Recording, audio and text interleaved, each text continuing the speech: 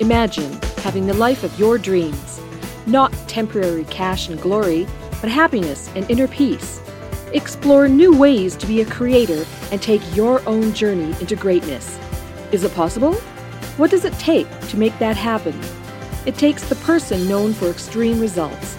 He's called the cage breaker and the ultimate catalyst. Coming back from the brink of death and now crushing it for himself and his clients, this is Your Ultimate Life Podcast with Kellen Flukiger. Hi there and welcome today to Your Ultimate Life. I'm hoping this podcast, these videos, vodcast, whatever it is with video, is a place where you can get encouragement every single day about how to create the life of purpose, prosperity, and joy. A reason for getting up in the morning. Prosperity not only measured in dollars, but in the relationships that you have and the impact that you create. I just got some fabulous news that a good friend of mine who's made a movie, the Impact Factor movie, will be featured at the Cannes Film Festival in May, so in a couple of months.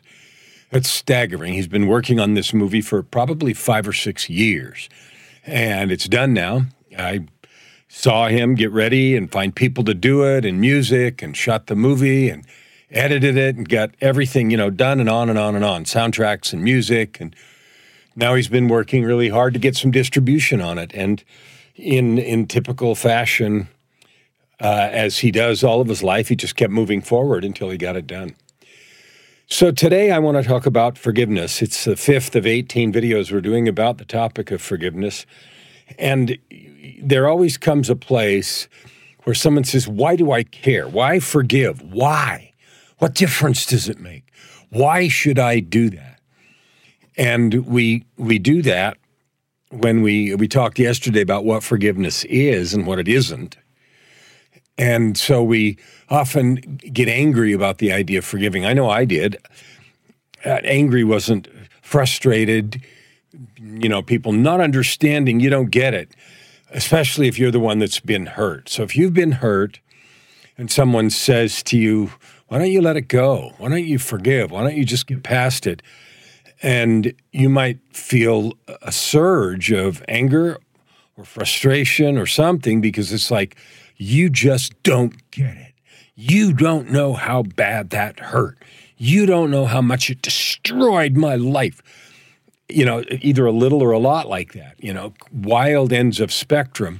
And you might be exactly telling the truth of how you feel. And here's the key.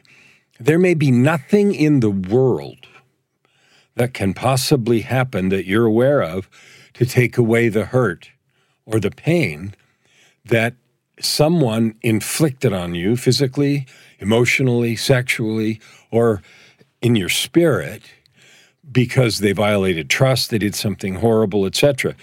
As we've been watching this Ukraine situation unfold over the last several weeks, my wife, my blessed angel wife, she's from there.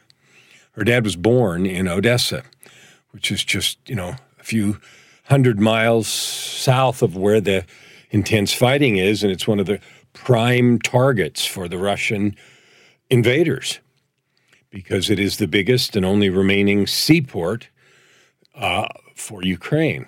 And it is, we can't understand that. And it's like, why is this happening? Why the unfeeling, unrelenting, vicious cruelty with children and pregnant women and civilians and libraries and schools and hospitals and just outright genocide and murder? And so that's a big scale, but it might be on a small scale. A friend insults you, or a huge scale for you. You were physically attacked or sexually assaulted or some other thing, or you're treated in some way terrible, especially when it's someone close to you who should be trustworthy and has turned out not to be. So the question of why forgive, spoken in that angry, violent sort of tone, like how can you possibly say such a thing? You don't get it. It's not a weird thought. It's not a weird feeling. So delicately but powerfully, I want to talk about that in this podcast because I'm serious when I say creating that life where you get up loving your life every day, purpose, prosperity, and joy. It's not only possible, but you can have it, even if something like this has happened to you before. And then, of course, there's the other whole side of this, which is forgiving yourself. If you have been the perpetrator of something, I put a video up on YouTube 4 years ago now about forgiving yourself, and it has tens of thousands of views and tens of thousands of comments. And most of them are like, I can never forgive myself because I hurt the one I love. I did this thing. I don't know why I did it. I feel so bad. I can never get over it. And similar comments. That is often, in fact, in my experience, more often the case than long-standing horrific anger or demand for justice against someone else. Lack of being able to forgive yourself is certainly just as powerful, if not more so, just as damaging, if not more so. So let's dig into the 3 things about why forgive. Number 1 is liberation. Number 2 is growth. And number 3 is creation. So let's start with liberation. If someone has hurt you furiously, fiercely, and you hold that anger, you generate chemistry in your body that is fatal. There's a book by a doctor called Anger Kills that I read some years ago, and it documents a long-term study about the effects of carrying anger, even low-level anger, for a long period of time. It's corrosive, it eats away at your organs, and it kills you because of the neurotransmitters that are created by carrying that emotion.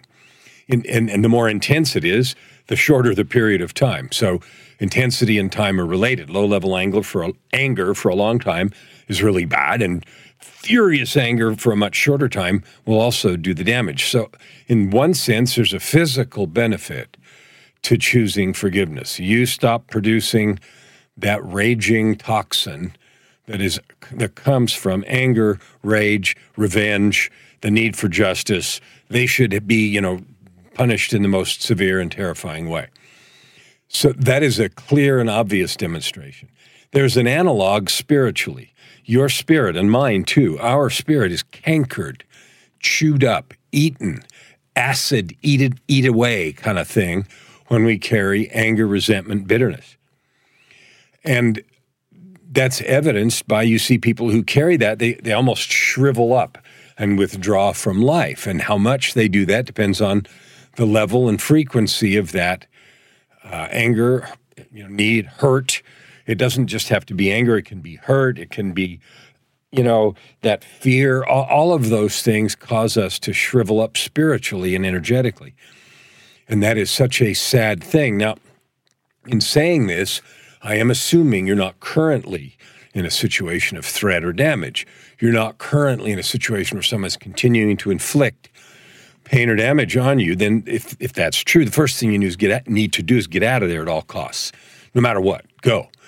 And if you or me are the one inflicting pain and damage on someone else, that needs to stop immediately, no matter what, right this second. So that means you need to go somewhere, they do, you need to get help, whatever it is, because the damage has to stop. So I'm talking about after that, where you're simply dealing with the memory, the desire for justice, or the self-loathing that comes from having been a person who inflicted damage or pain. So forgiveness, the first thing it provides is liberation. And that liberation is true and real. It can't come if you pretend away what has happened, either what was done to you or what you did. You can't pretend away the offense, right? You can't pretend it away. You have to do what is required, the best you can to fix it.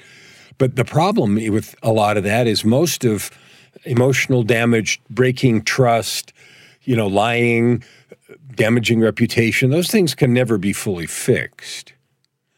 And so then we're left with a choice to stay swimming in the damage or to let it go so we can create from a new place. So when I say liberation, and we're going to talk about what that means tomorrow, we're going to talk about a liberation event. But liberation is you are freed from the acid, the corrosion, the negativity, either of self-loathing, which I swam in for a long time, or you're free from the acid. And I say acid because that's what it feels like, almost like a wildly vicious case of heartburn, acid indigestion, only throughout your whole body when you've got anger, revenge, or self-loathing in a significant degree. So you are liberated from that pain. So that's the first reason to forgive. The second thing is when you forgive, you can begin to grow.